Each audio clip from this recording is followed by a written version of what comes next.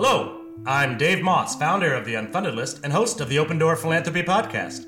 Thanks for joining us as we're exploring collaborative giving. Today we'll be talking about P3s, development, affordable housing, gentrification, and more with John Ahmann, CEO of the Westside Future Fund in Atlanta, Georgia. Did I pronounce that right? John Ahmann? Pretty close, John Ahmann. John Ahmann. Welcome. So far, I believe we've only communicated over email. It's nice to meet you. Thank you for joining us. And we're just going to dive right into some questions, all right? Great. Where did you grow up? What was your childhood like? I grew up at Atlanta, Georgia. I was actually born in Atlanta, the city of Atlanta. All right.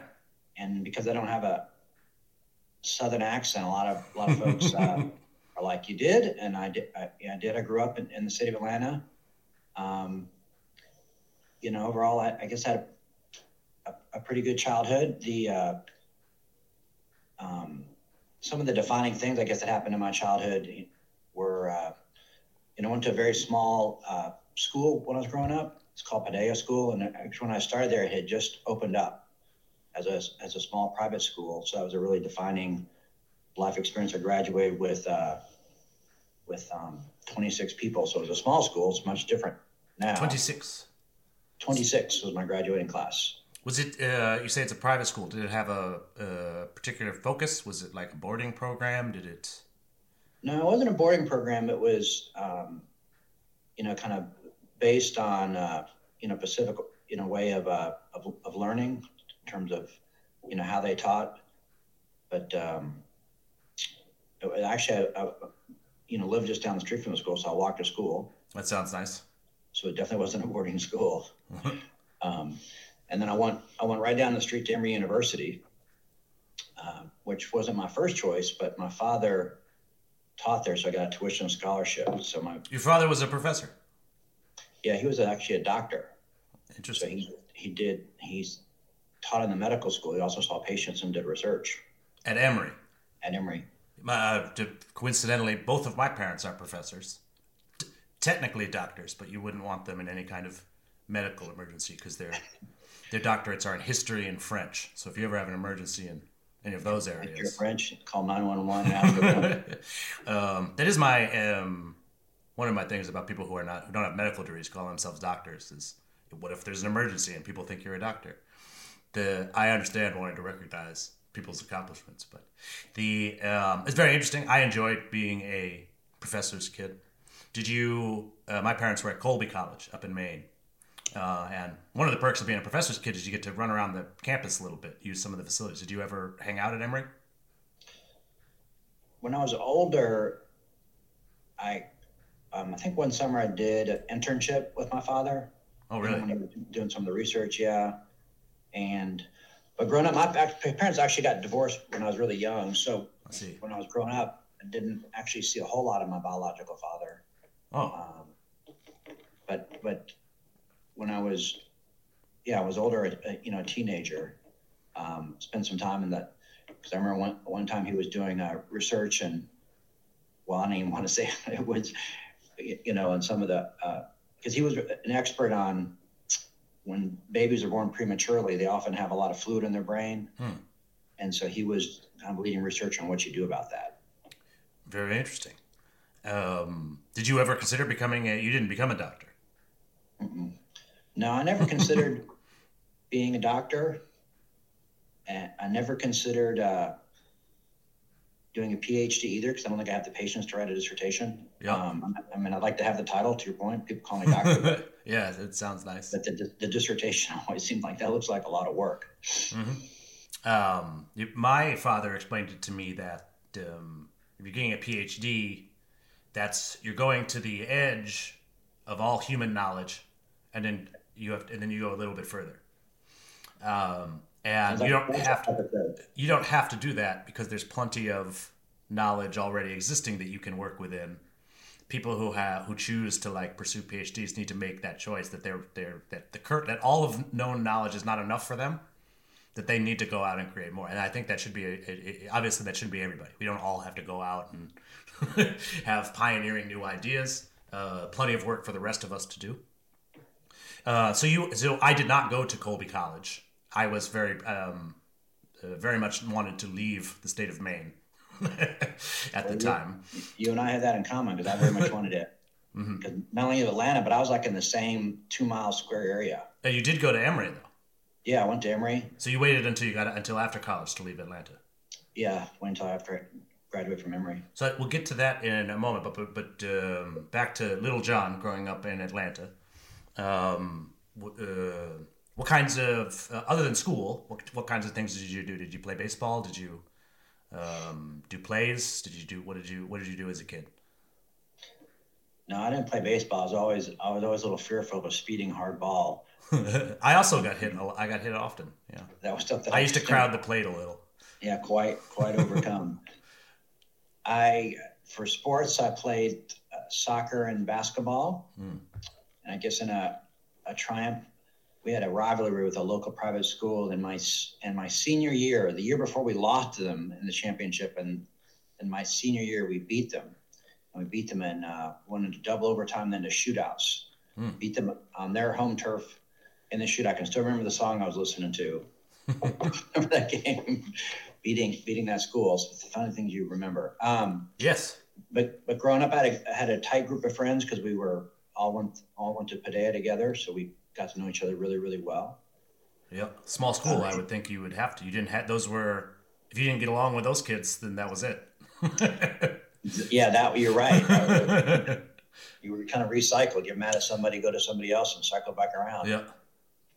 I went to a pretty small school up in Maine, but not quite your size. But yeah, if you end up with a problem with somebody, it's not like you can't avoid them. They're going to be in your class next year. Like they're going to be around. And you can't really like. I think in some ways I found it's a little restricting. You can't necessarily become your own person because there's so few people. You have to be friends with these folks, right? You have to fit into this tiny culture of tiny folks.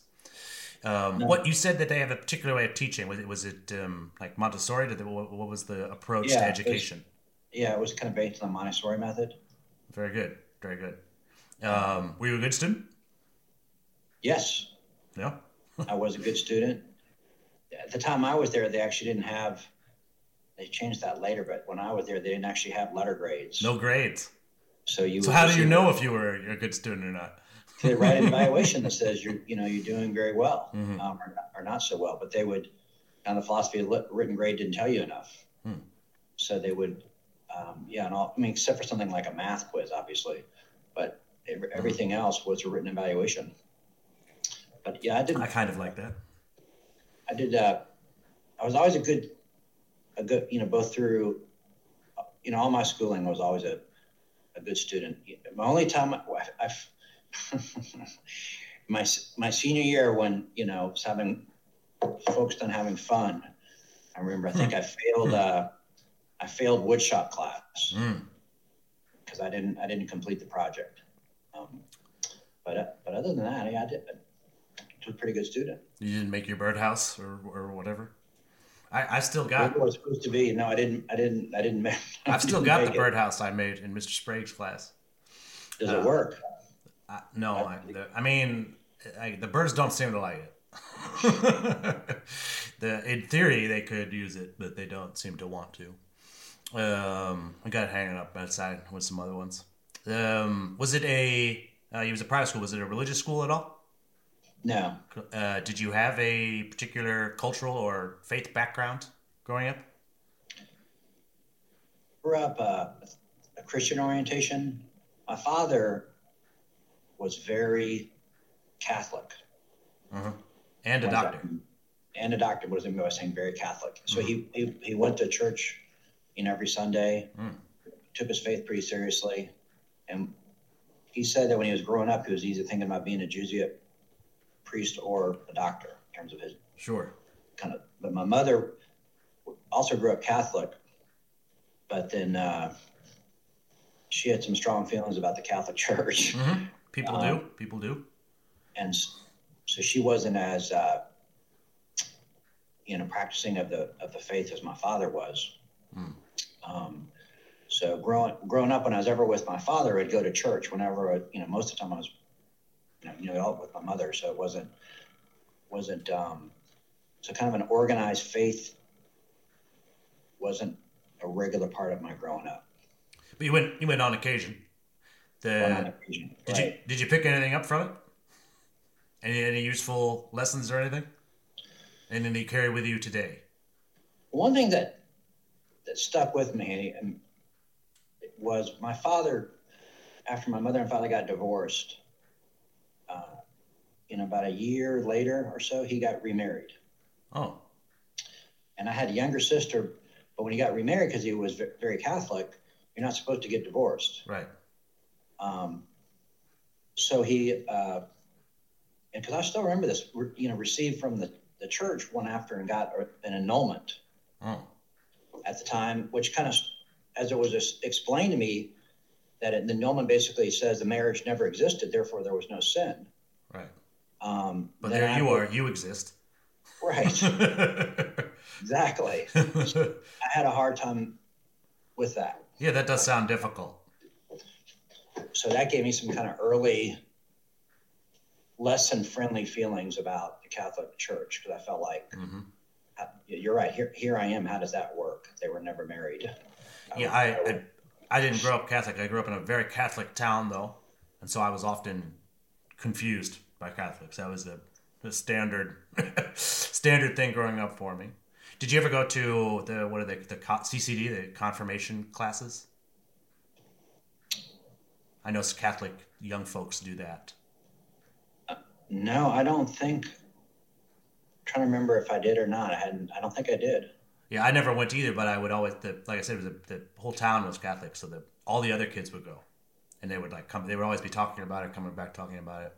I myself am Jewish, and many of them would first learn about Jews in that class, and then come to me with questions about Judaism and all that. I was one of the only Jewish students in the town, and so that's most of my memory of Catholicism is just sort of being confused. I also remember when I first heard about annulments, one of my friends went through the same thing, and I just remember being thoroughly confused about that.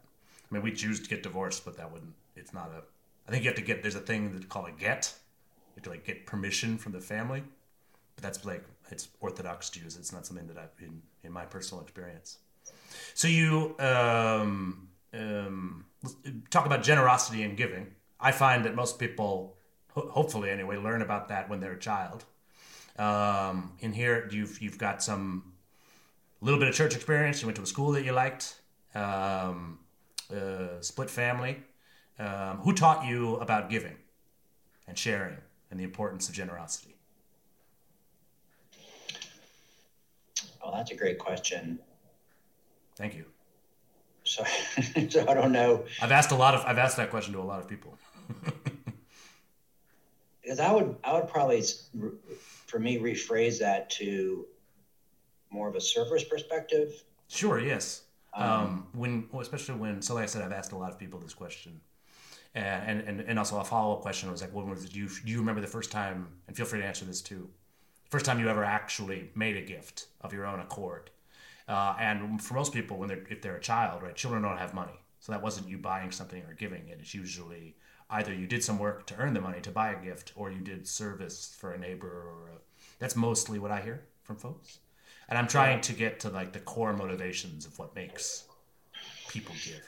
So often it is service. So feel free to talk if that's how you learned about it. I think my first, to your point, I didn't have money to give away, but my first civic experience, I remember I was a teenager. I was still in high school, and I volunteered for a summer at a place, interestingly enough, run by a church. It's called Emmaus House, and they had a summer camp for inner city youth in Atlanta, and I volunteered there for a summer, so I didn't get paid, but I went there every day. You were like a counselor, or well, yeah, like a camp counselor. Yeah, now I was thinking about it. That was through the church. Was it a Catholic church? Well, I actually think it was Catholic. Now that we're circling back. I've only been to Atlanta a couple times. Are there a lot of Catholics in Atlanta? It's definitely not predominant, but there's a good population. All right. I think we'd be Baptist. There's a lot of Baptist. Did you end up volunteering at a Catholic program because of your own Catholic background, or just because it was a program you wanted to volunteer for? I think I found out about it through my school, but just in thinking about it, did I consciously make that decision? I don't remember thinking about it that way, but that perhaps did that have something to do? I mean, I struggled a lot with growing up with estrangement from my father. Yeah. So that was a big theme of growing up for me. But you chose to volunteer for the Catholic Church, and then you went to school where he taught. No, I Are agree. those is that you trying to become closer to him? We're getting pretty personal here, but No, I think I had always in my head that my father was a doctor from a service perspective. Sure. Yes. So he wasn't in it, to make. I mean, I think he made good money, but that wasn't his primary. Yeah, I don't think that's why doctors get paid because they deserve it, but I don't think doctors become doctors to make the big bucks. Hopefully not. They are actually one of the least generous professions. They donate to charity in smaller amounts compared to other professions, and that's largely because, as you say, they view their work as service-related work, right? Most folks who work in service actually don't donate less than people who work in more extractive fields. Right? General businessmen donate a lot because they probably have some guilt issues. So definitely. They're doing it for different reasons. A doctor can use his actual skills and stuff to make the world a better place and does so every day. So he's not constantly looking for ways to give back after work. And that bears out in the numbers. They donate a smaller percentage of their income.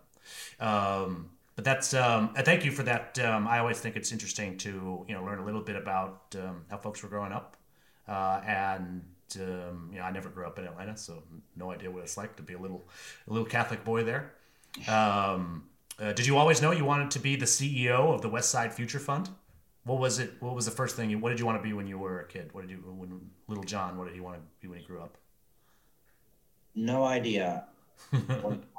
When I graduated from college, actually, I didn't know what. I majored in political science. Yeah. I didn't really know what I wanted to do. I had gotten interested at the time in politics, and at the time, because of the nuclear arms race, I got real interested in, nuclear freeze movement, et cetera. And I was, given we've been talking about my father, my estrangement may not be a complete surprise that at the time I was seeing a therapist when I was a high school senior. And I remember him suggesting, because I was kind of pondering what to do when I graduated from college, he's like, why don't you move to D.C.? A senator from Georgia had just been elected as a Democrat, a guy named Weiss Fowler. He said, and he, I guess, had some connections to his office. Maybe you can write you a note, maybe you can get a job working for Senator Weiss Fowler. And it's like, okay. And then me and a buddy of mine, actually, his father had been a congressman. So we packed up his Monte Carlo at the time and drove up to D.C., just aspiring to work on the Hill. We were quickly humbled because it was hard to find a job. You drove to D.C. before you had. Usually people they secure their internship first and then go.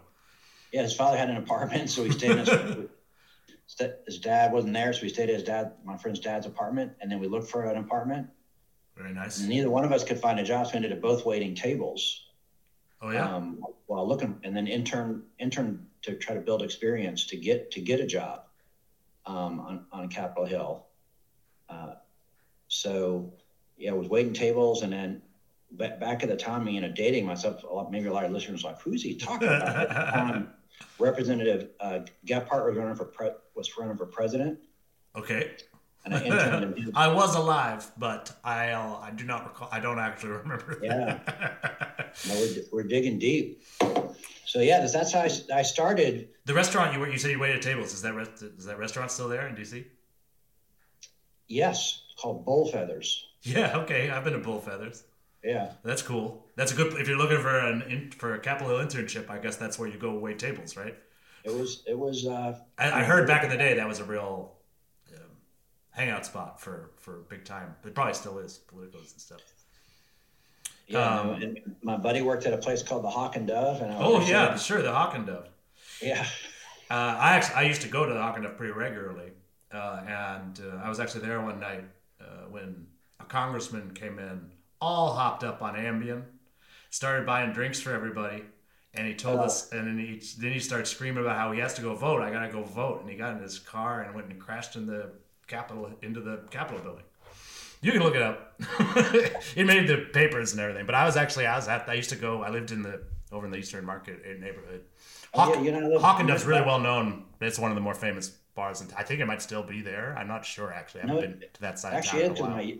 my younger daughter just started law school up there, so I was up there helping her find a place, and I went for a run in that part of town. There Sure. was the Hockenduff. The Hockenduff was still there. I couldn't believe it. And then It must have been fixed up by now. It was the it last looked time I was there. It kind was of like like the 10 years thing. ago, and it was in rough shape. Anyway, it's very. I have some similar. My first job was at a school in Vermont. I worked at a school for boys with learning disabilities, and I was not good at teaching. And several aspects of the job were frustrating to me. You need a lot of patience to work at a school in any capacity, let alone the teachers. I think they need infinite patience, but everyone who works there needs some. Especially our boys they had learning disabilities or they had been through some trouble at home or whatever, needed extra support. It's a really good learning experience. One of the things I learned there is that I was, well, not a great teacher, but I was good at the fundraising. One of the things they had me do is I would give parents tours of the school when they came to visit. We had a really beautiful campus in rural Vermont, pond and everything. And there was also a blacksmith shop. That's how we taught the kids math. They didn't want to learn math, but they did want to make a sword or an axe. And Right. if you don't know math, your sword's going to be all crooked and weird. And I was really good at giving the tours to the parents. And in fact, one time I actually got the parent to write a check on the tour, which was not at all part of my job. But my boss there, he said something very similar to what you just said. He says, DC is always hiring. They're always looking for fundraisers. You should go down there. And I got my internship before I packed up my sob and drove from Maine to DC, which I think is probably about the same distance. The more snow on my trip, and I had to deal with New Jersey's traffic. This is actually the only time I ever drove through New Jersey in my life was when I went from Maine to DC to live there about 15 years ago. And yeah, it's true. They're always hiring fundraisers. I was always able, once I got actually good at fundraising, getting a job there became pretty easy. I was working a lot. Never actually had my Hill internship or anything. It was always sort of the other part of town over there. We always know folks and things. So you eventually did get a Hill position? I did. I Did you work for started. that senator you meant, Weish No, Fowler? Weiss Fowler. Yeah, No, sorry, he. I forgive me. I have not heard of him. I do Yeah, remember you're you good. mentioned. Sorry to I had a thing I wanted to follow up on. You mentioned nuclear proliferation or not? I guess nuclear non-proliferation was your interest. As I vaguely recall, isn't that a big issue of Sam Nunn? Isn't he also from Georgia? Yeah, U.S. senator, and then he Wasn't that his ran a like group. primary focus? Is that a coincidence? Is that why you were interested in it? No, I was interested in it because at first when I kind of learned, I still remember this as a kid learning that the Soviet Union had missiles pointed at us, and if they fired them in a short amount of time, Yeah. would be annihilated. And I at the time thinking, well, why would like why they want to? And we don't even know each other. Right. I'm not mad at them. I've never met them. Yeah. And so that kind of got me from that it would just sound in my own head was so crazy that something like that could happen. Was how Yes, it is. Similar. I mean, Maine is where Loring Air Force Base is, which is the closest Air Force base in the U.S. to Moscow, and it's for. I don't know if they still have the nukes there, but that's where our nukes were pointed at. We had them. That was the largest stockpile, and it was all there. And I was sort of most Mainers were aware that they were there, right, and all that. And then in the Hunt for Red October, that's where they hide the submarine at the end in Maine right. in one of our fjords. So that was my own growing up. I was thinking about a lot of the same stuff. And in DC that issue still exists. Still people working on nuclear non-proliferation. There's been a lot of issues over my 15 years in DC that were issues when I moved there and remain issues. Some of them have even gotten worse. And we will. One of those issues is housing. So we're going to get into some of your current work now. Thanks very much for talking about your background. I have very interesting to hear about how other people grow up. I imagine your childhood had just in general it was similar to mine in many ways, and professor parents and all that, but just less. You had less snow, and you knew what soccer was. We didn't. It's not something that Right. Northern Mainers have a whole lot of. I didn't know what skiing was, so there you go. You really didn't know what it was? I mean, I never did it. I had soccer was I was vaguely aware there was a sport where you can't use your hands. That was the extent of what I knew about it. Hockey was the really big thing up there, and I was not good at it, but I did my best. You were there in DC for a while, and eventually you go back to Atlanta. I'm actually considering moving back to Maine myself at the moment, so I'd love to hear how did you decide to go back home? Well, when I was working in DC, I initially started with an interest in international issues, and then I ended up one of my first job, my second job, working for a Georgia congressman. He actually represented the counties that I had lived, and through that office, got involved in different local issues. Primarily around infrastructure and water issues at the time, and then kind of using that office, the leverage of the office, was able to affect change. And then some of the other issues in DC, right, back to some of the things they're still talking about, i.e. the deficit or others. You name it, yeah. That I felt like, well, am I really having, an impact? Like how am I really making a contribution, unless you're really in the stratosphere on some of those issues in terms of who you're working for. So part of going back to Atlanta was, okay, I care about Atlanta because I grew up there. And for me, I just want to, back to a soccer metaphor, I kind of want to know how I made a contribution to the score.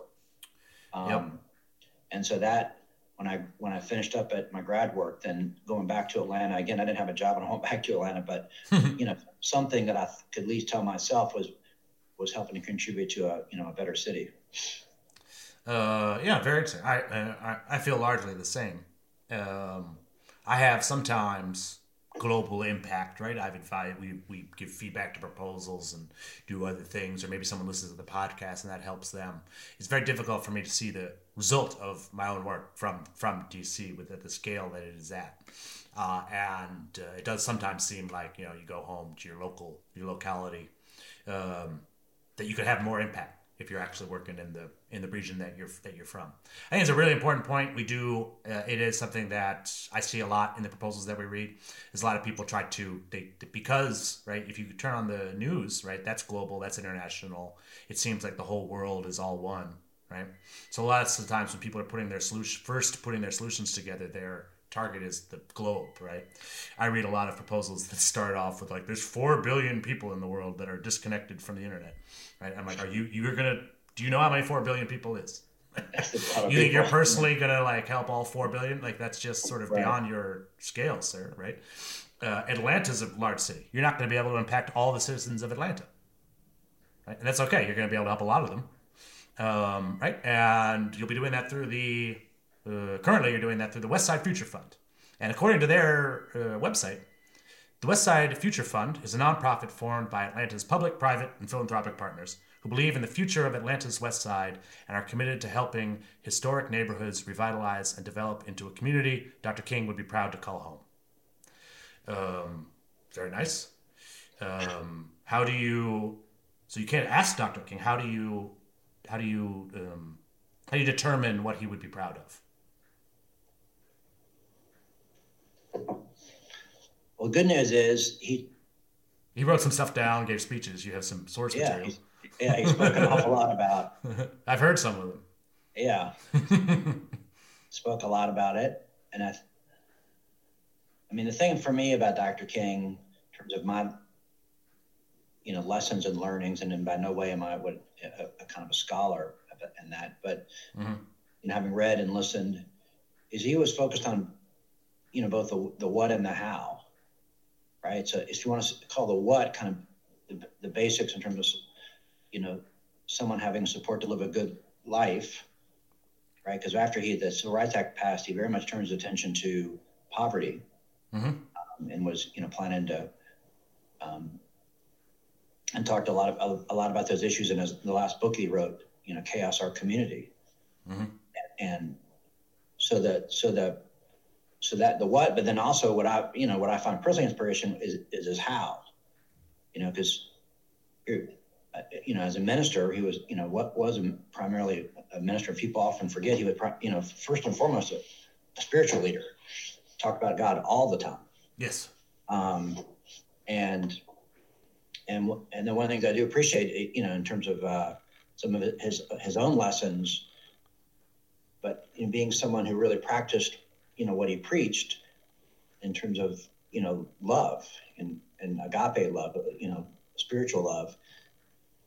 And what I always found remarkable, especially as, growing up in Atlanta and in the South, is here's a person who encountered all the brutality of white supremacism, right? And ultimately was assassinated. But through all of that, still, even to those who oppressed him and hated him and ultimately wanted to kill him, and his family, not just him, his family, his friends, preached, love. And so that the how that he preached to say, how are we going to get to a better place?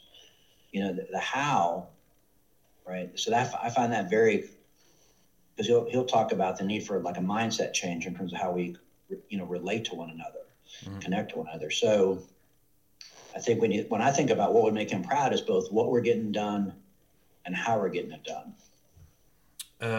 Yes, well said. I talk about Dr. King with proposal authors sometimes, and one of the things I remind them is that he had to fundraise to do the work that he does. Lots of times we don't think about him as a fundraiser, but he was a very good one. Raised millions of dollars for civil rights causes. The Montgomery bus boycott had a budget of over $1 million, the organization behind it, and he was the one who raised all of that money.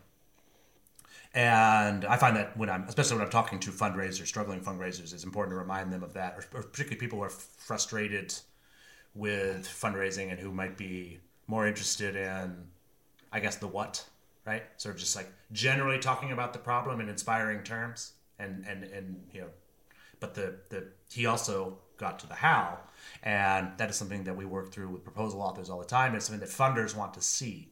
Some funders want to see very specific metrics, especially around issues of housing, like numbers of people housed, right? So are there, and again, you can't be like, there is no such thing as like pride units, right? So like once we accomplish this work, like the Dr. King's pride goes up 0.5 pride units, right? But are there metrics, quantifiable things that you are tracking with your work there? Yeah, so for the Westside Future Fund, we're directly, tracking our own housing metrics, which is number of units we have, high quality units that are affordable, which we define as you don't pay more than 30% of your gross income in rent if it's a rental. Mm-hmm. Wow. I've been asked to prove that sometimes you get asked to like prove that your income is considerably more than that. Which I've found frustrating a few times, because when you run a nonprofit like mine, income is not necessarily something that you have. So yeah, you've got you do have a very specific approach.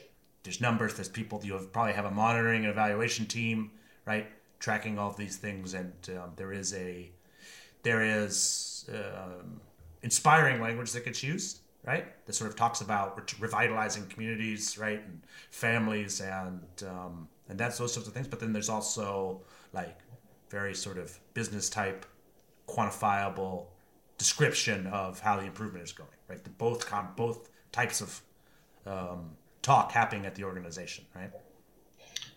Yeah, I remember, to your point, it's probably my second year of my job, right around in there. I've been here in a little over 5 years, and I was seeing some, kind of a senior Atlanta business leader, great guy who's a chairman of a bank. Mm-hmm.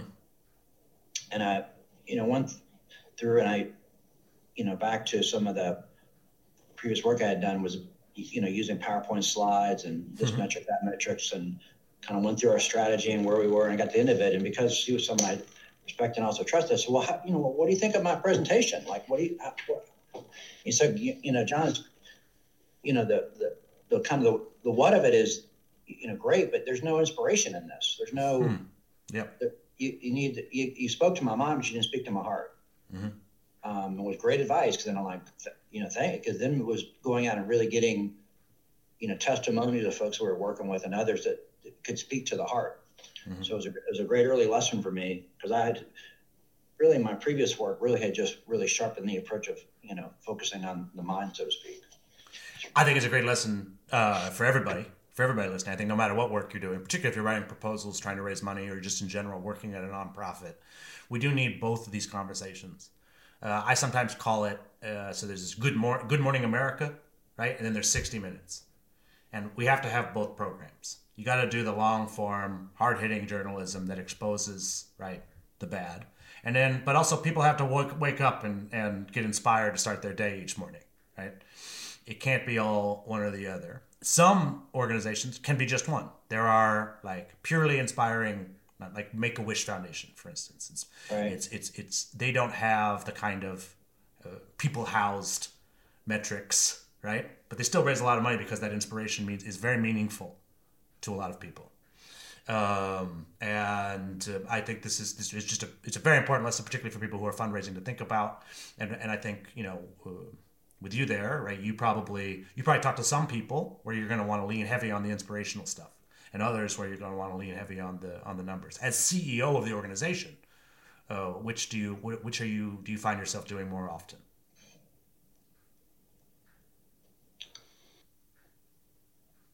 That's a great question. And I don't, it's probably really thinking through, because it depends on, on the audience that I'm. You make sure to know who you're talking to and come up with the appropriate. So for example, a lot of our, call it angel money, so to speak. When we first launched, we had plans but no results. Yeah. So folks had to. That's true for pretty much everybody. You can't have results until you start. Exactly, but and some of the early funding came from some key Atlanta corporations. Yeah. And so we're about 5 years, and so I've been recently revisiting with some of the CEOs, and so I have 30 minutes, and I really focus on the results with them, because they're appropriately so. They're using often shareholder money as philanthropy. They want to know, you got to talk about ROI. So I use a little bit of inspiration at the end, as opposed to when I'm doing, we do tours now of the work in the neighborhoods. And when I'm giving a tour, it will be heavy on what I would say inspiration, because those are more individual donors who are more, want to be inspired, to kind of give their personal gift. It's when you're giving an individual donor a tour of the site, that is when you lean heavy on the inspiration. Yeah. Unless they happen to be asking a lot of questions about numbers. Yeah, because one thing I learned too about philanthropy, right? Nearly most of all of people in philanthropy, I don't think, if your basic necessities aren't met, chances are you're not a real big philanthropist. Right? It's very human, right? You want to take care of yourself, care of your family. But once you're at a point like, I have kind of whatever you define as more than enough, so to speak. Yeah. Okay, what do I want to spend my money on? Do I want to spend my money on really good meal? Do I want to spend my money on another car? Do I want to spend money on another big? But if you're going to spend, chances are you're not going to spend your money on something to feel bad. Like, let me write a check on something and just feel horrible. Like, let me pick that. Right. So that's what I've come to appreciate is when people write a check, they want to feel good. Just like if you wrote a check going to a 5-star, I don't mean that to sound, but I've come to appreciate people want to be inspired and they want to feel good when they're writing, giving their money away. Yes, absolutely. And so the one way I've described it, right, is it's sales, but instead of selling them a product, you're selling them change. There's change they want to see in the world. And they're going to use some of their excess money, right, to try to purchase that change. And that change, and I think, particularly an issue like yours, it must be a constant balance between inspirational talk. You don't want to go overboard, right? You don't want to start like exaggerating your impact, right, or like getting into what my father would have called happy horse shit, right? Right, but you also don't want to be too dire. The problem of housing is quite dire, right? You get people living on the street, families being ruined, and things like that. You don't want to go too negative on it either. That doesn't get people excited to support the program. Difficult, tightrope to walk. Yeah. But I mean, I think if you're going to solve an intractable problem like housing, right, it's going to involve walking tightropes. Yeah, and our work where we are in Atlanta, is right at the intersection of race. Yes. So the neighborhoods that we are focused, after the Civil War, and remember Atlanta was burned because of its supply usefulness to the Confederacy. And after the Civil War, when the federal troops were still here, there were limited places that blacks were allowed to own land. One of those places was on the west side. When the federal troops left, right, then the South, locked down again with segregation. Again, so the west side, populated as black neighborhoods, but we're, all the things people are now much more familiar with, redlining and the discrimination, et cetera, all that. Back in 1960, the neighborhoods were about 50,000, overwhelmingly black. They depopulated down to about 15,000. But now, the affordable housing is also interlaid with issues of historical, rectifying historical injustice of people who weren't able to own houses or land, or it was taken. So one of the things we do not only with our housing is we have a program around community retention guidelines. So who gets our housing? People from the neighborhoods, connect the neighborhoods, went to one of the historically black colleges. So that part of the narrative is not just about affordable housing, but who benefits from that affordable housing and the why behind it. Yes, absolutely. So in preparing for the interview, because I'm not from Atlanta, I reached out to a few folks who are, and I just sort of generally asked them what they were. I mentioned Westside Future Fund and just sort of generally chatted with them. The one thing that came up, I talked to three different folks, people whose proposals we've reviewed from Atlanta. So these are folks who are actively fundraising in Atlanta. Their main interest was on just what you said, right? All right, how is this actually helping the people who have historically lived in those communities, or have attended the historically black colleges, or the actual culture and flavor of that part of town?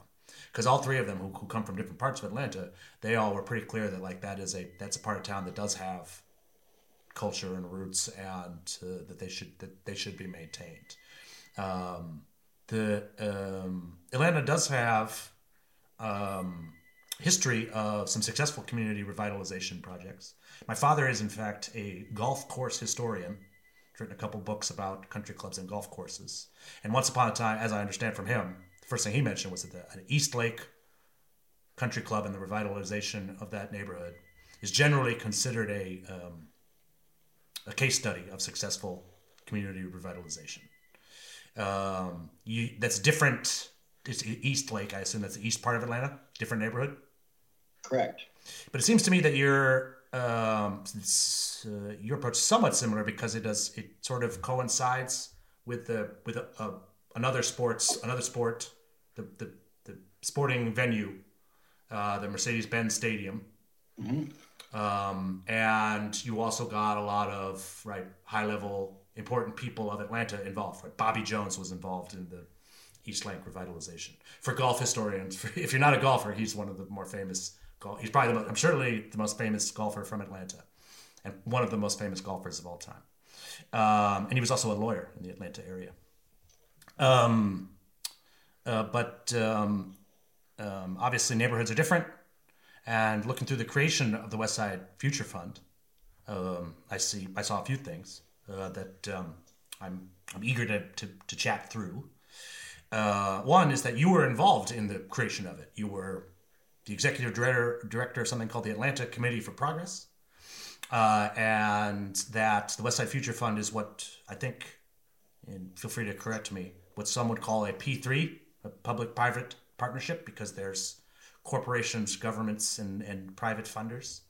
So I'd love to hear you talk about how that all came about, right? The formation of a public-private partnership sounds complex to me. Those are three different types of organizations with different goals and things that they're looking for, right? Different levels of metrics or inspiration that they'll want to hear, right?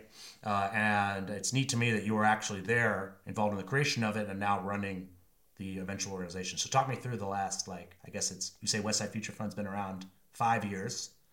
And I suppose it probably took a couple of years to get that all together. So I guess talk to me about the last 7 or 8 years particularly the first few years, and how you got all the stakeholders involved.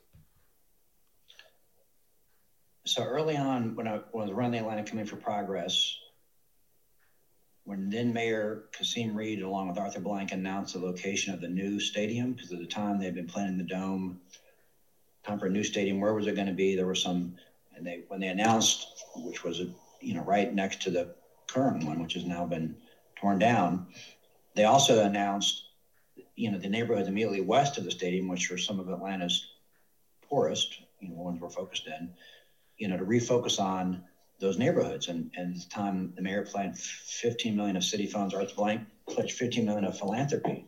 Just for folks perhaps not from Atlanta, Arthur Blank is the founder of Home Depot. Yep. And he made some excess wealth from that company. I think very well documented excess wealth. It's on the Forbes billionaire list. So he had his own family foundation, Arthur and Blank Family Foundation. And so at the time, we were running the ACP, and I remember I went to Penny McPhee, who then was the president and CEO of the foundation, saying, because some of the corporate CEOs on the ACP were interested, like, well, how do we help? Like, how can we help with that? And one talked to Penny and said, do y'all have a plan? And would you like us to kind of work on this? And she went and talked to him, came back, well, yeah, we would. So then which was kind of a methodology of the ACP, we put together a task force. It was very quiet, but a couple of key ACP members, along with some pro bono consulting to think through, because we had a view, it's going to need some kind of organization to drive it long term. It's not a short term fix, so to speak. Right. So we went through, looked at different organizations, learned a lot, to your earlier point, about from Eastlake, and then all the work they've done through their model called Purpose Built, and learned about, and then so the Westside Future Fund then was launched by then Mayor Kasim Reed and some of the corporate community right at the end of 2014. And then some of the startup funding came from ACP companies. But it was it kind of then back-ended into the community involvement, right? It didn't start that way, right? But started it as a partnership between really the mayor and the key leadership of the corporate community of Atlanta, along with Arthur Blank, to focus in on these neighborhoods.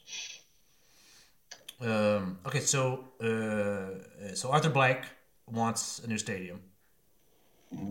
And the mayor also wants one. In general, there's a decent history of stadiums improving neighborhoods. When we built in DC, when we built where the Nationals play, that neighborhood improved drastically and quickly. And I imagine there were NGOs involved with that. So the Atlanta Committee of Progress is it mostly CEOs of businesses working on trying to keep Atlanta progressing? What was the mission there? CEOs and university presidents. Oh, okay. Some of the university, but it was. So they hear about the project with the stadium, and they start asking you, right? How can we get involved with that? Correct. That's very. So one of the things I found that is that just because a guy like Arthur Blank runs a big foundation, or like people, or someone's running a large foundation for. You mentioned you reached out to the professional that runs the foundation that works for Mr. Blank. They sometimes foundations aren't as well networked as we imagine. Right. I think a lot of times in our mind, right, the big foundations, they know all the other foundations and they can have convenings and do the work of this sort. But oftentimes I found that actually folks like yourself running NGOs that have advisory boards and things like that have a lot to offer to someone trying to do work of that sort. It sounds like that was the case. You came to them and you say, hey, I've got these CEOs, I've got these university presidents, I've done this great work building this organization. How can we help you in your goals? That's a good position to be in when you're approaching a philanthropist. You're not asking for things. You came there with a team ready to help. Well, see, it's even better. At the time, she was on the board of the ACP. Okay, yeah. But you were established in the community, right? Well, you had done the work of becoming well networked and getting the appropriate people involved, which allowed you to dive into the conversation. Correct. Yeah. Now the ACP, the board of the ACP is university presidents, other business leaders, and also corporate CEOs. They're headquartered in Atlanta. Mm-hmm. And it's the actual CEOs. It's not their. Yeah. They themselves participate. Yeah. Cool. Which gives, marry that up with the mayor of Atlanta, right? That's some serious leadership leverage, so to speak. Yes, I mean that's what you need. However, right, the mayor's changed. That guy's not mayor anymore, right? I think maybe you've had a couple since then. What is it? What is it like when, right? How are you affected by like political change like that? Does it affect the work of the organization? Do you have to change your approach when the administration changes? No, the I mean the early risk, and to some of the folks sound like you might have checked in with in advance of this interview, was given how this was launched, given the way I look, when I came in, I was the second executive director, and the first one left after 6 months. But was there a concern that this was, a gentrification play, so to speak, right? Yeah. Or, For those listening, John looks like a white guy. Right, because I am. I mean, that would. If you were to picture a white guy, you're probably picturing very close to John. Yeah, I don't. Yeah, and this is a neighborhood that Dr. King is from, that is historically. Yeah. So people were understandable. Why is this white guy going to be doing and this? Concerned that because part of the challenge of when a neighborhood depopulates, because when we did the work, most of the folks that were still living in the neighborhoods were renters from private investors. And so people that live in the neighborhood want the amenities of a well-established neighborhood, but then that has an unintended consequence of driving up real estate prices and pushing people out. Yep. So a lot of the early work was ensuring that both from a policy and political perspective, it wasn't seen as helping benefit people who didn't have historical ties to the neighborhood. So once our programs were rolling out in such a way that they didn't do that, when I have to say, when Keisha Lance Bottoms came on as mayor, she was very supportive. Mm-hmm. And then, we actually had a mayoral forum with the two runoff candidates on Friday, Andre Dickens and Felicia Moore. Both were very supportive. But that's because of the work that we're doing, both from a policy perspective and obviously from a political perspective. Both those things, I think, marry up well. You hold forums, and the candidates come and you ask them questions? Yeah, well, I had a local reporter moderate it. Her name is Rose Scott. She's reporter at WABE, and she moderated the discussion between the two candidates. Very interesting. That's really interesting thing for you to be doing. Keeps you relevant in the community. It's on mission, right? And if you get these, I've seen some of these candidate forums in other communities become like extremely powerful events, right? The candidates have to show up and answer your questions, or they don't win, right? Yeah, no, it's a great way to, and also establishing, alignment, because the work that I'm doing, the philanthropy, they're raising philanthropy, as you know, is that we need the political. It would be very difficult, if not impossible, to do my job if we had the mayor of Atlanta was saying this is a bad idea. It would be very challenging, right, to overcome. Yep. Because especially in the work that we're doing, a lot of times it's, traditionally people think of, well, that's areas that government should be doing the work, right? So it's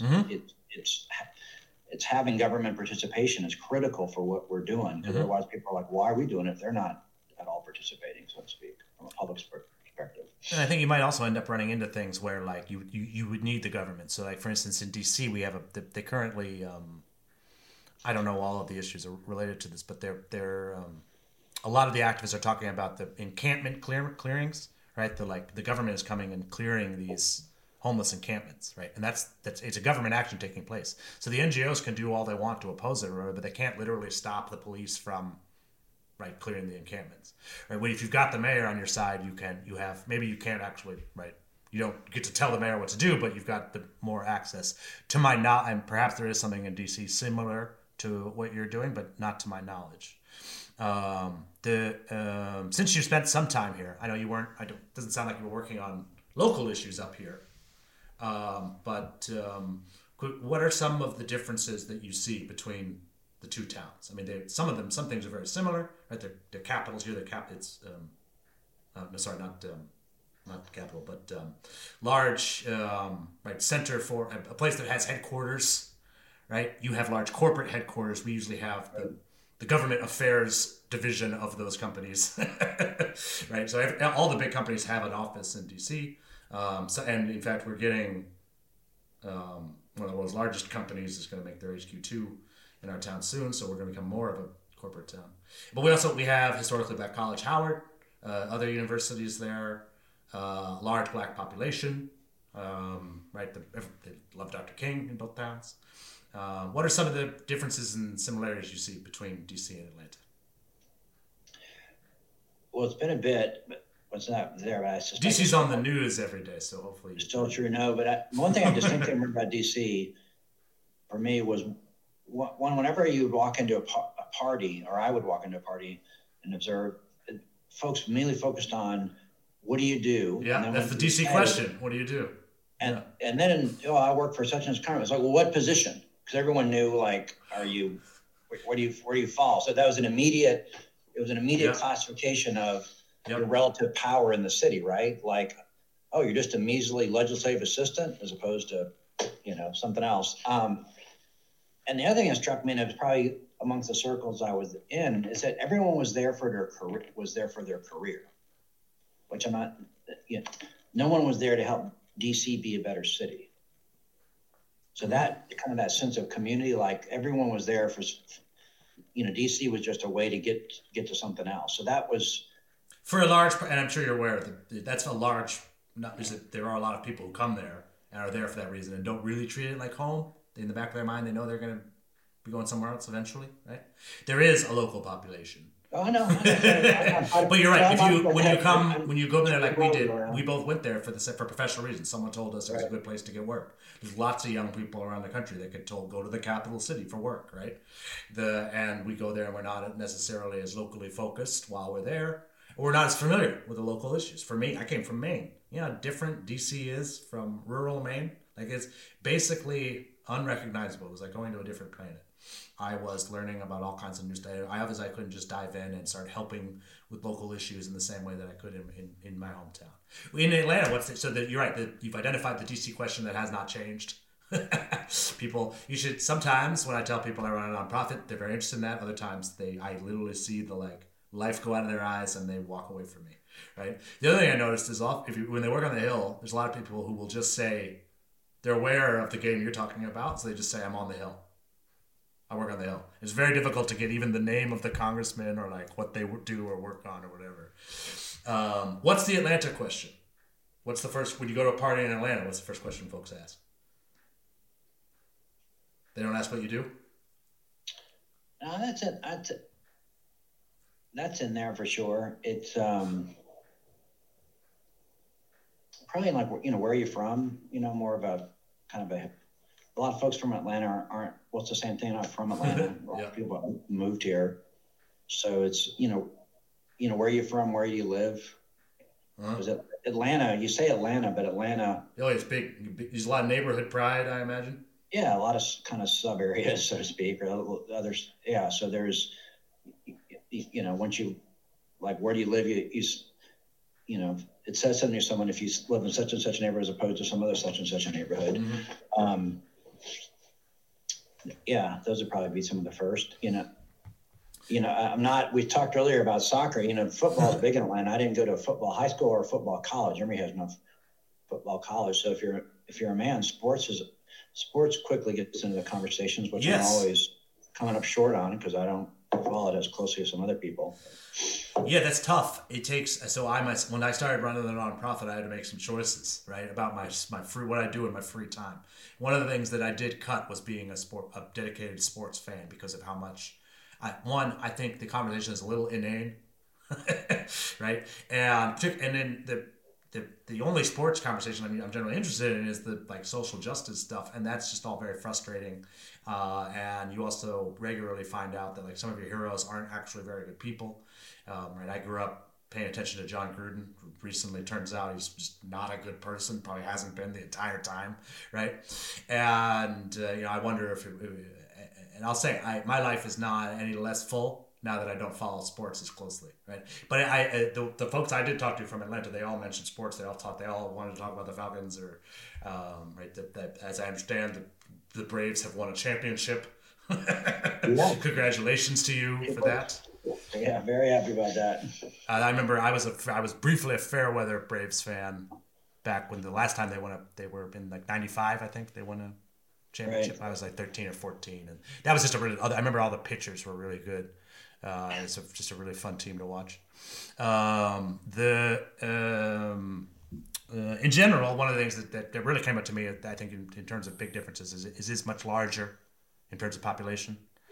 And also that you have some of the world's largest, best known companies headquartered, not just headquartered there, but that seem to care about Atlanta quite a bit. Seem to be somewhat Atlanta focused with their philanthropy and development plans. Yeah, and I think that Atlanta seems to have a good. When I ran the ACP, one of the things, because I would work with some of the corporate CEOs who weren't from Atlanta, but they would remark about that ethos that Atlanta had a very engaged, corporate community. Mm-hmm. Do you find that's obviously a big? You've got most of the big companies are involved with Westside Future Fund. It's obviously very helpful, but corporations have bottom lines. My guess is they're not involved in this because they want to make less money, right? So it's not a long-term formula to be a. Yeah, in fact, even running the nonprofit as I do, I know that if you spend more money than you bring in, eventually you go out of business. It's a mathematical reality for everyone, right? And so, and there are ways that philanthropy and development can improve a company's bottom line. It's not necessarily a bad thing. And in fact, there's ways that a company doing their business can improve outcomes and stuff. Companies employ people and give benefits and tuition and healthcare and all kinds of stuff. Are there ways you find that you must? I'm trying to think of the right way to think of this question. Do you engage with your donors that don't have a bottom line much differently than you engage with your corporate partners? Do you find yourself talking to the corporate partners about their business? Yeah. Corporate funders, especially those that are publicly traded. Yeah, I mean they have to. They have a fiscal responsibility, right? Because they're giving away literally shareholders' money that they're donating to you. Yeah. And so does that, when they typically want to be public about it, and they typically want that to reinforce their own business, right? Mm-hmm. Which is absolutely nothing wrong with that, given where the money's coming from. So as an example, we actually announced it yesterday. We were lucky enough to receive a $1.5 million charitable contribution from Cadence Bank. Very nice. And specifically for our Home on the Westside program, they're particularly interested in the down payment assistance part of it. But serving this market is something they're very committed to doing. They actually talked to us about potentially opening a branch up in the neighborhoods. So it was charitable, but also spoke to their own corporate commitment to to be serving this market in this part of town. So yeah. I mean, and I think that there's a lot of folks fundraisers that would be very uncomfortable, like generally uncomfortable with that. I remember when I was working at a conservation organization a long time ago, when it first became trendy for conservation organizations to raise corporate dollars. For a very long time, conservation was basically entirely anti-corporate, and much more like save the snowy owl, right? There's those sorts of things from individual donors. Not for nothing, they did save the snowy owl. They're doing just that. That species is doing just fine, but they were able to raise a lot more money, and they've started to have more impact. And I think this is an important part of reaching all of our climate goals. Was once they convinced companies that like sustainability could help them raise more money, right? If you this isn't just about saving these species and you donating money and you making less money, right? You can actually your company can make more money with more sustainable climate practices, and that a lot of the NGOs changed their tact, and some conservationists were uncomfortable with that. That had been their opponent for a very long time. But I mean, there's a lot of people that would tell you that if you can make your opponent your ally, you'll be much more successful. And in general, these companies aren't bad. They're not evil enterprises, right? They just have a slightly different entity model and have to pay attention to their shareholders and other things, which allows them to have more capital, have more reach, get more done, and they make really great partners for somebody like you. But it involves a different fundraising approach. Bring it back to one of your earlier questions about Dr. King. So Dr. King's quote, kind of speaking this a little bit, sure. If hate does not drive out hate, only love drives out hate. Did Dr. King have a lot of corporate partners? Well, some of the folks that to your earlier point gave him donations, were corporate. Yep. So he would go. I think everybody knows that he went around the country giving speeches, right? I think everybody's aware Dr. King gave the occasional speech. At the end of the speech, he would often ask for money, right?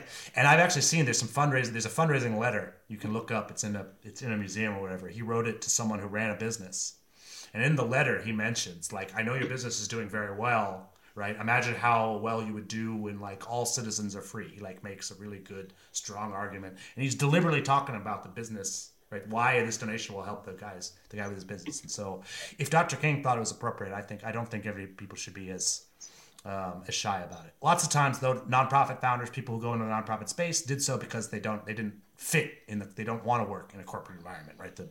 A lot of the buzzwords and other press release language and stuff and I think just in general, right, try to get over those things, find areas you can work with, right, know where to put your foot down, other things. Makes a lot of sense to me that a local bank in Atlanta would want to be involved in your work, right? And particularly, you mentioned, right, one of the main programs you have is a down payment assistance program. So that's got to help the bank in some way, right? If you're helping folks do their mortgages and own homes. They're one of their core businesses would be mortgages. Right. So talk to me about what you call it, the down payment assistance program? Mm-hmm. How exactly does that work? So the down payment assistance is for those that qualify against our, community retention guidelines. So that's first, and you also then need to qualify for underwriting. So underwriting meaning you qualify for a mortgage. So folks that, making 55, 60, 45, typical people call it workforce housing, can qualify for underwriting, but that mortgage is typically around 200, 210, somewhere in there. But given where land prices are in the Westside and bill costs, that doesn't put you into a home. Mm-hmm. And so when we were, putting together folks that were qualifying for mortgages, the down payment assistance programs offered by, the city and the public sector typically would total between 20 and 30, but it wasn't enough to close that gap. We need to get it closer to 300,000. And so then we layered in with our philanthropy on top of the public down payment assistance. Depending on someone's income, we'll provide up to $60,000 on top of the public. So you're looking at potentially 80K, 90K worth of buy down between the public funds and our philanthropy. The other thing about our philanthropy is, and to a lot of the folks, because of our guidelines, our guidelines are first-time home buyers, and that our down payment assistance burns down over 10 years at 10% a year. So if you sold halfway through, you got to pay us half of it back. But at the end of 10, so that's an enormous. And you're keeping people in the community that way. Well, we're keeping and also helping people move back. So one of our single-family homes, woman who qualified for underwriting, was a Spelman graduate of Spelman College, which is one of our criteria. Another one was a Morehouse. So as we, back to repopulating the neighborhoods, right, which is part of, getting the neighborhoods depopulated, you wanted to repopulate, but bringing people that have a historic connection to the neighborhoods back into it. Very interesting. I have a few more questions for you, and I'll let you get on with your day. You've got a lot of work over there on the West Side. We talked a little bit about your when you were forming. You said you did the research. I mentioned Eastlake and stuff.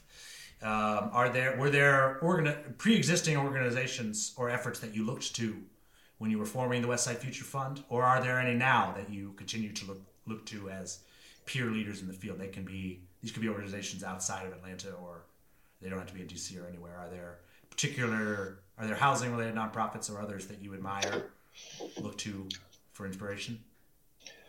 One that gave us it was after we formed, and we were really trying to, unpack the, development part of the model, the housing part of the model.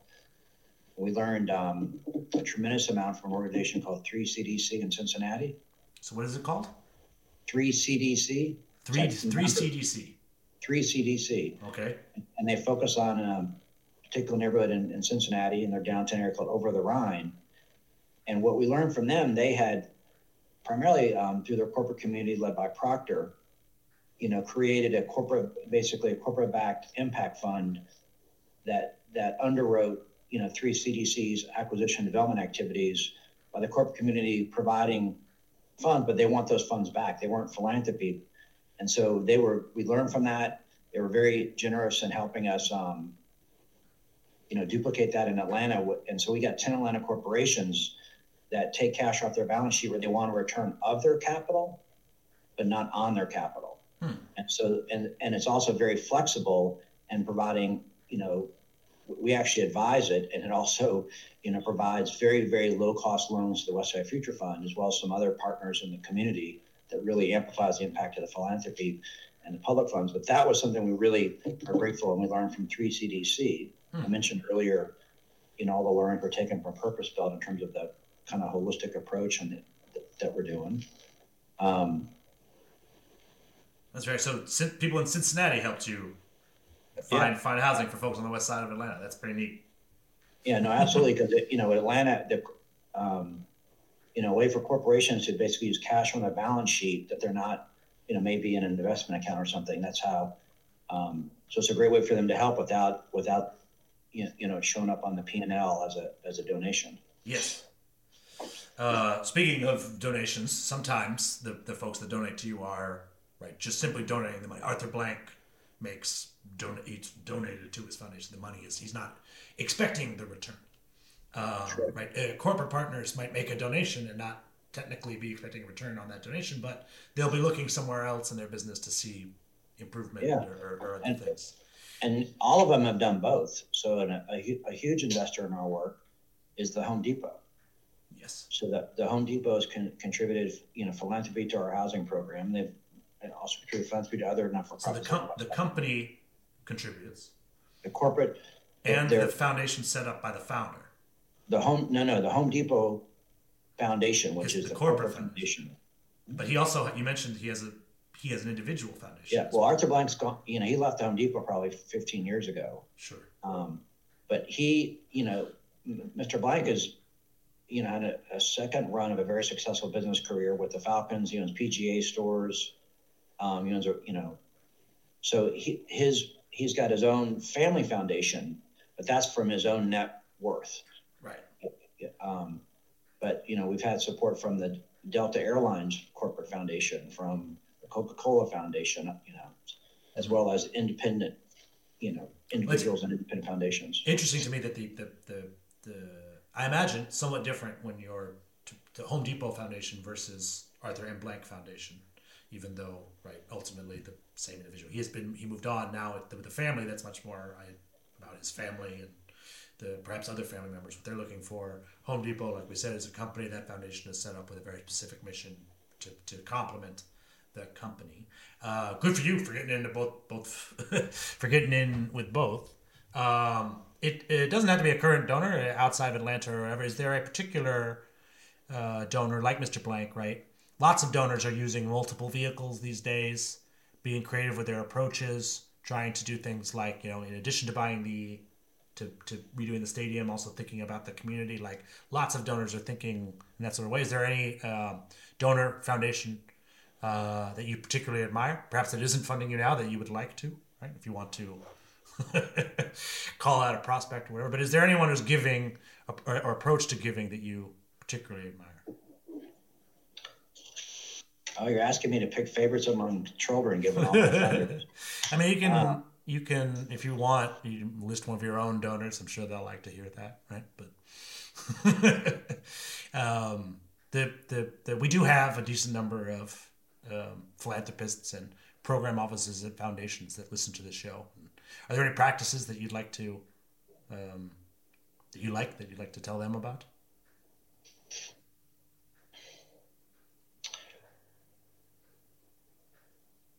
Practices. It seems to me, so I perhaps I'm not asking that question correctly. You have done a lot of really interesting work. Traditionally, funders have a very specific approach. So they might be like, we fund homeless shelters in Atlanta, right? And we've been doing it since the 70s or whatever, right? You come in with a slightly different approach that's working with the companies or whatever. A traditional foundation that doesn't take meetings, doesn't accept invitations, right, and other things. It would have been very difficult for you to get in front of them, perhaps impossible, right? In order to get Westside Future Fund created, there must have been folks willing to hear hear about different approaches, perhaps things that they had not heard of. Right. One of the things that's true here at Unfunded List is a lot of people think that if they could just get in front of the donor, right, to tell them their new approach, right, they would hear it.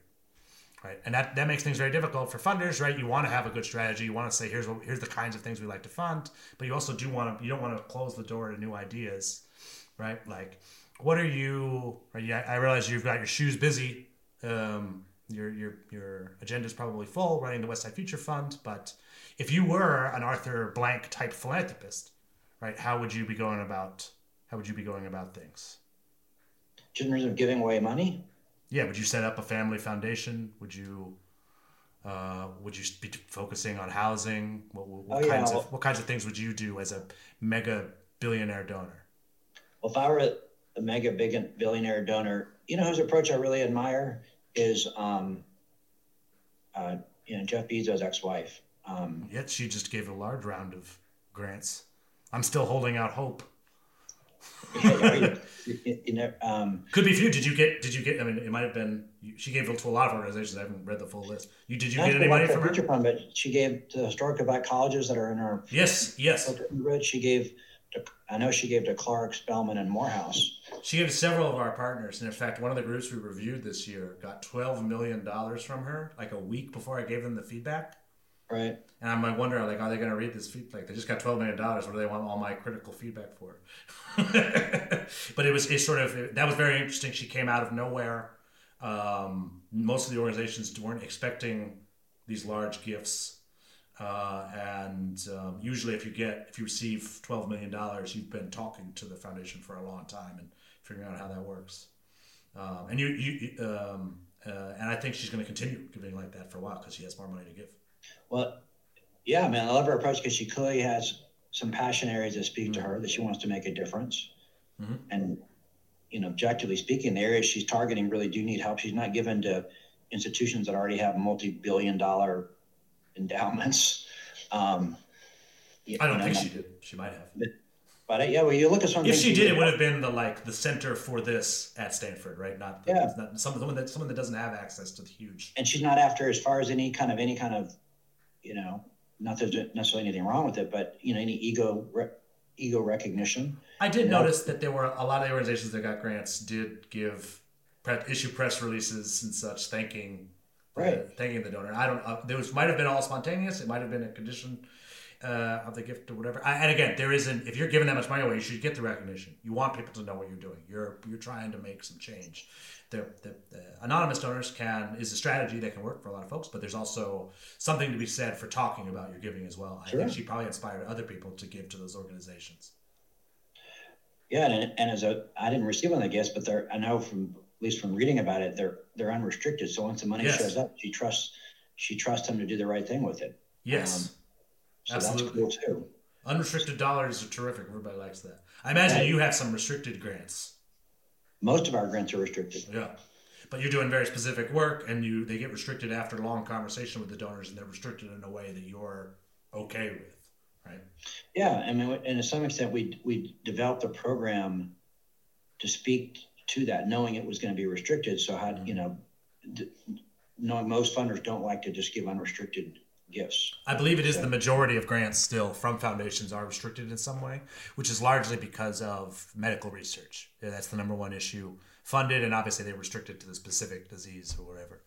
One of the things about restricted funds is I like to remind all donors, any donors that might be listening, if you put the restrictions on it in the first place, you can also remove those. So like if a global pandemic comes along and you want to free up some of the restricted dollars, you can do that. So restricting isn't as restrictive as we might imagine. They're more like guidelines. The SEC doesn't come along and enforce these restrictions. They're between the donor and the giver. And that is, in fact, exactly what happened during the pandemic. A lot of people unrestricted and eased funds and allowed for change, and that's a very good practice for donors. But it is Mackenzie Scott giving away that much money all in large unrestricted gifts is very interesting. I imagine when you give personally, and hopefully you give personally. I've never had anyone on the show be like, no, I do not give. What kind of things do you support personally with your personal dollars? Giving Tuesday is, I believe, a week from today, so you'll want to be thinking about this. Well, I think it's important given I'm out there, but I give to the Westside Future Fund. Do you do? Yes. I also give to Unfunded List. Because if I'm asking other people to believe in it. Yeah, of course. So, and then once another thing I do too, because learning more about, because I live in the neighborhoods. I live in a neighborhood called Vine City, but learning about some of the challenges that individuals face. So I'll just help people that I meet, or work on more kind of granular focus as opposed to a big organization. You help folks in the neighborhood individually. Yeah, like as an example, you don't get a deduction for that. No, that's but like my neighbor her name is, well, maybe I don't think she'd mind, but I won't say her name. But she's sure. In her 80s, and she lives alone. And when I met her, one thing she I think lives on a Social Security monthly check. But one thing she was worried about was, if I fall down in the night, who's going to call 911? Right. Like, I'm not by. And she didn't even know about the things you can wear around your neck. Life alert. Right. So I bought one. I got one of those for her, and there's and it's on a cellular, so there's like a monthly charge for it. It's not, Sure. Yeah. Well, that's very nice. But like that would be an example, like, of trying to just, meet someone and then help with, a need that I can lead into. Very good. So it is the morning of a Tuesday, and we'll be wrapping up soon. You have other work today. What's the most exciting thing on today's to-do list after this? The most exciting thing on today's to-do list. Are you meeting with the mayor or something? Anything cool? No, I'm not meeting with. I can't. I've got staff meetings. Getting ready to shut down for Thanksgiving. How many folks do you have working for you? The Westside Future Fund total staff, including me, is 14. 14? And so, you lead the staff meetings? Yeah. You all meet. Are you guys coming into the office? Right now it's voluntary, which means there's really not many people in the office. Yeah. I'm in the office. Uh-huh. So. So you'll be doing a Zoom staff meeting today? Actually, we do our staff meetings on Wednesday. So tomorrow we'll have a Zoom staff meeting. Mm-hmm. But yeah, everyone's like, back to my age. What is that? The Partridge Family that, when they started with in the beginning? That was the Brady Bunch. Brady Bunch. Which was off the air by the time I was born, but I did see reunions, reruns. Well, that's what I feel like my staff meetings are, because they have beginning looking at. Yes, there is the most of my meetings and such are that. I am speaking to a couple folks whose proposals we reviewed later today, and we always do that over Zoom or Google Meet. My program wouldn't really be possible if it weren't for being able to connect like this. I mean, not that long ago, if you wrote a grant proposal, you had to print it out and actually mail it to the grant maker. They were really slow to accept proposals online. Most companies were emailing long after the foundations were accepting their submissions online. And so back then, right, the committees met in person to make decisions. I never would have been able to get the feedback together on all these submissions from all over the world and then actually talk to the applicants. Let alone interview all the great philanthropists and other professionals through the podcast. It's very interesting being able to talk to you. I'm going to ask a couple big questions, and then we're going to let you go. Prepare for tomorrow's staff meeting and everything. Right away, we're going to start with a really big question. What's the biggest problem you think today's philanthropists can realistically solve?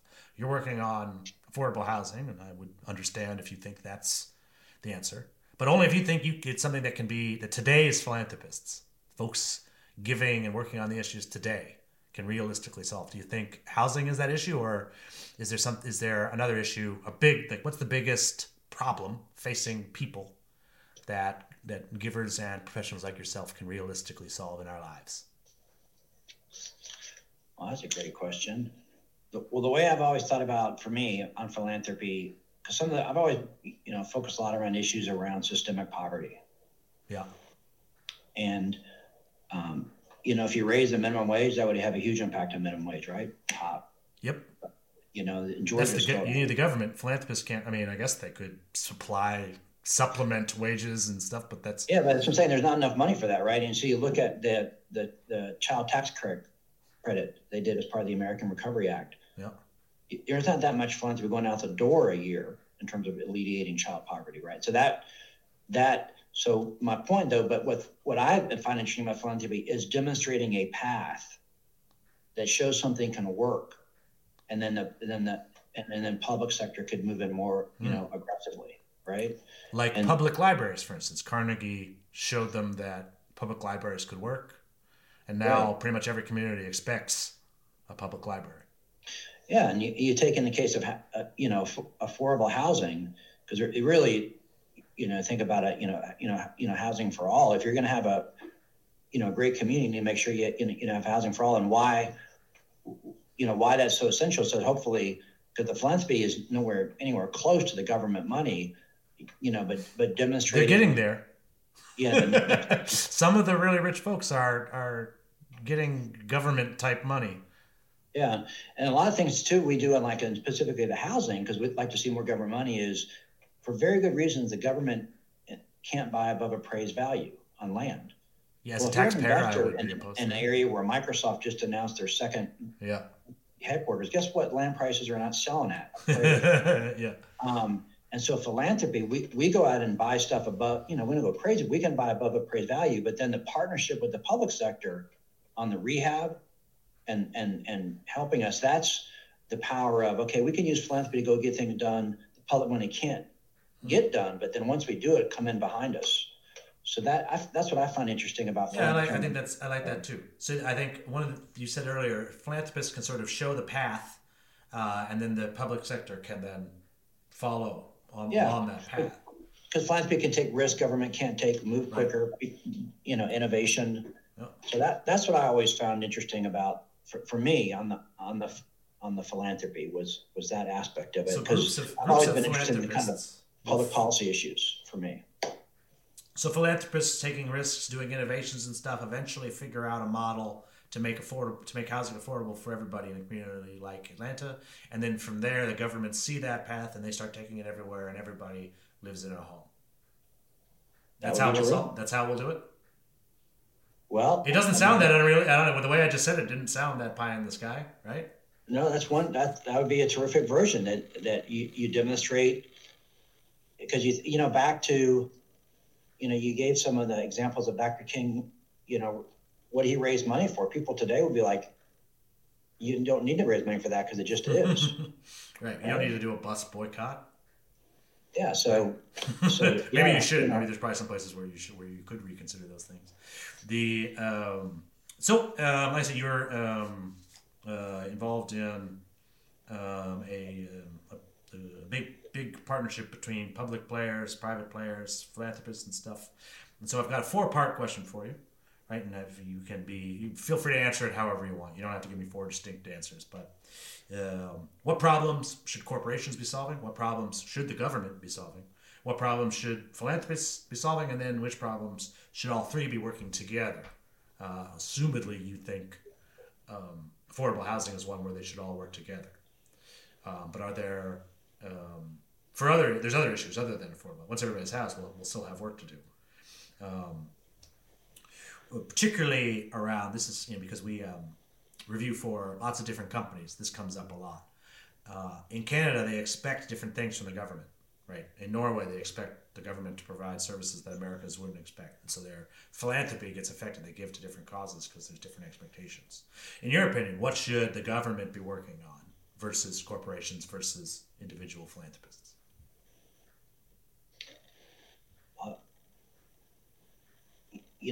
Those things that, but for the government, no one else is going to do it. Mm-hmm.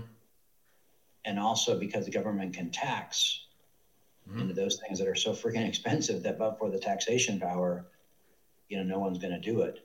So as an example, in Atlanta, I know like other cities too, public safety is at the top of the issues for the new mayor. So when the survey is done, like that's definitely an area that government should be, right? Yeah, I don't think I want philanthropists keeping the streets safe.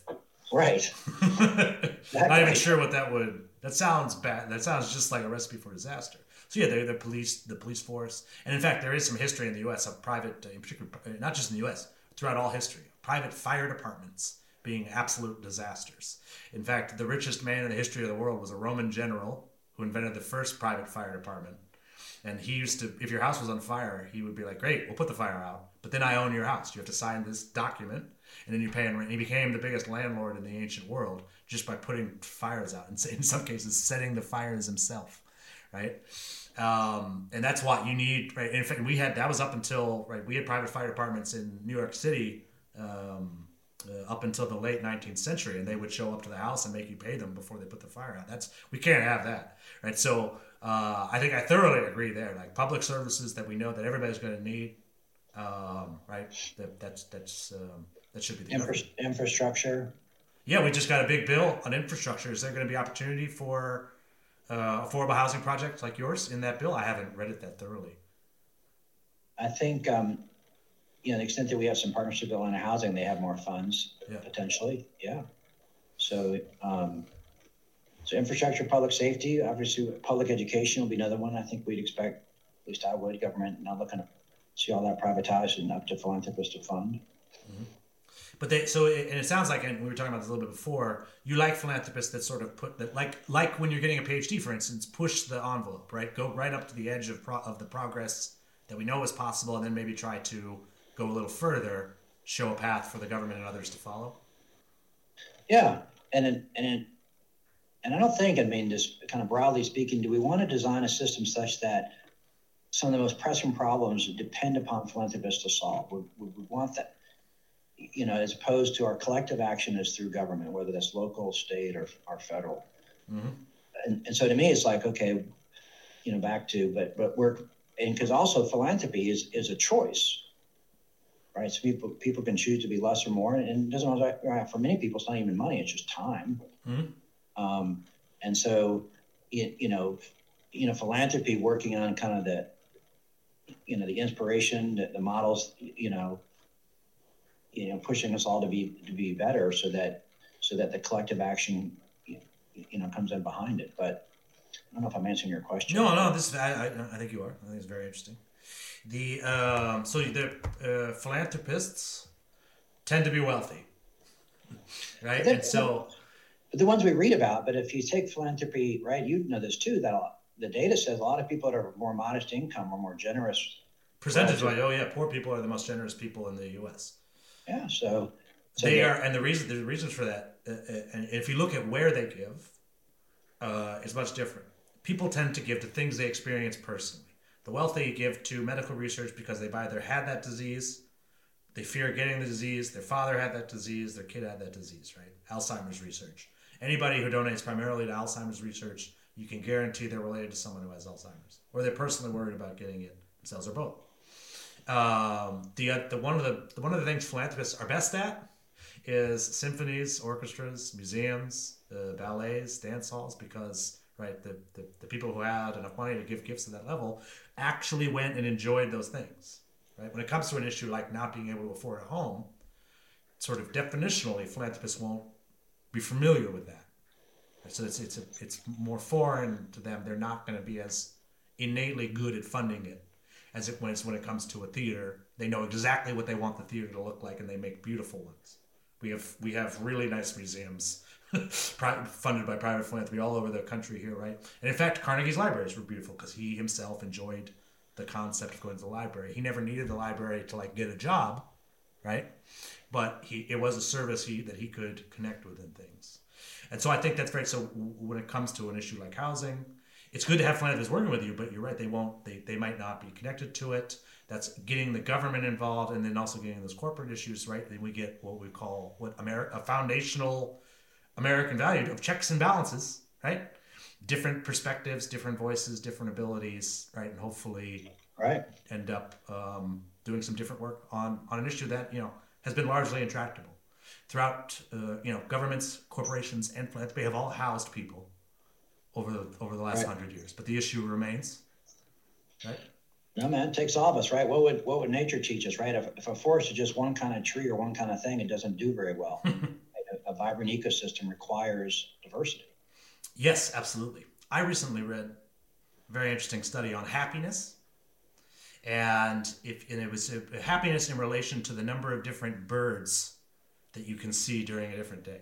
People who only see one species of bird in a day are generally very depressed. It's like people who live in a lighthouse and only see seagulls, right? But if you live in a diverse ecosystem, I'm an active birder, and I've counted 37 different species of birds from the property right here, right?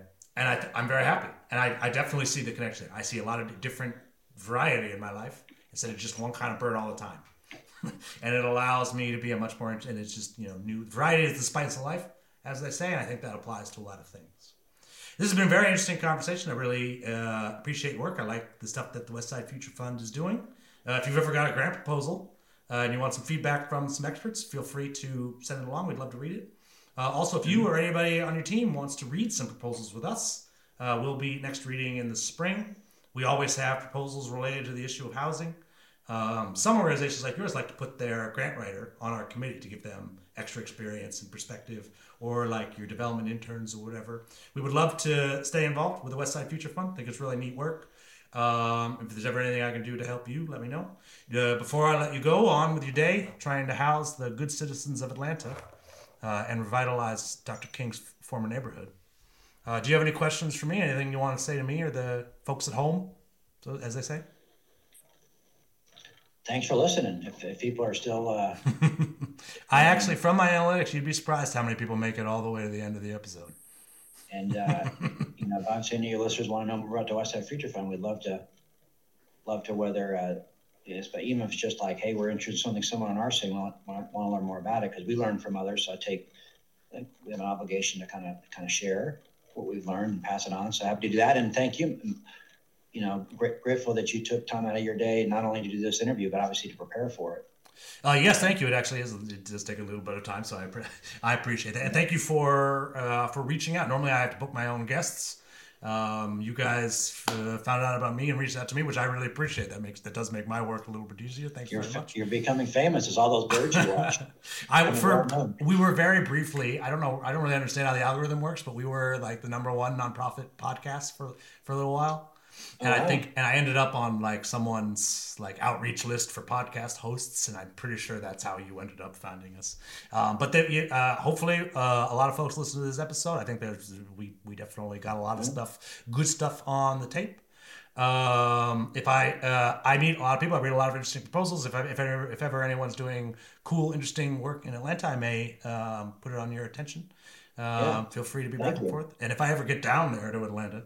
One of our evaluators just moved down there. I've been meaning to come down to visit. But big city, one of the biggest cities in America, obviously very important, and even occasionally internationally important, right? You got a big airport and all that. Lots of eyes on you. Best of luck with your work going forward. Let me know if there's anything I can do.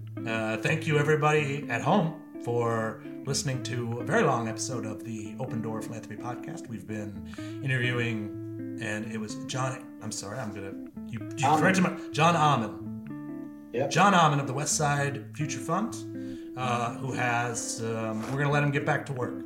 Thank you very much for listening, and good luck with your funding and your fundraising.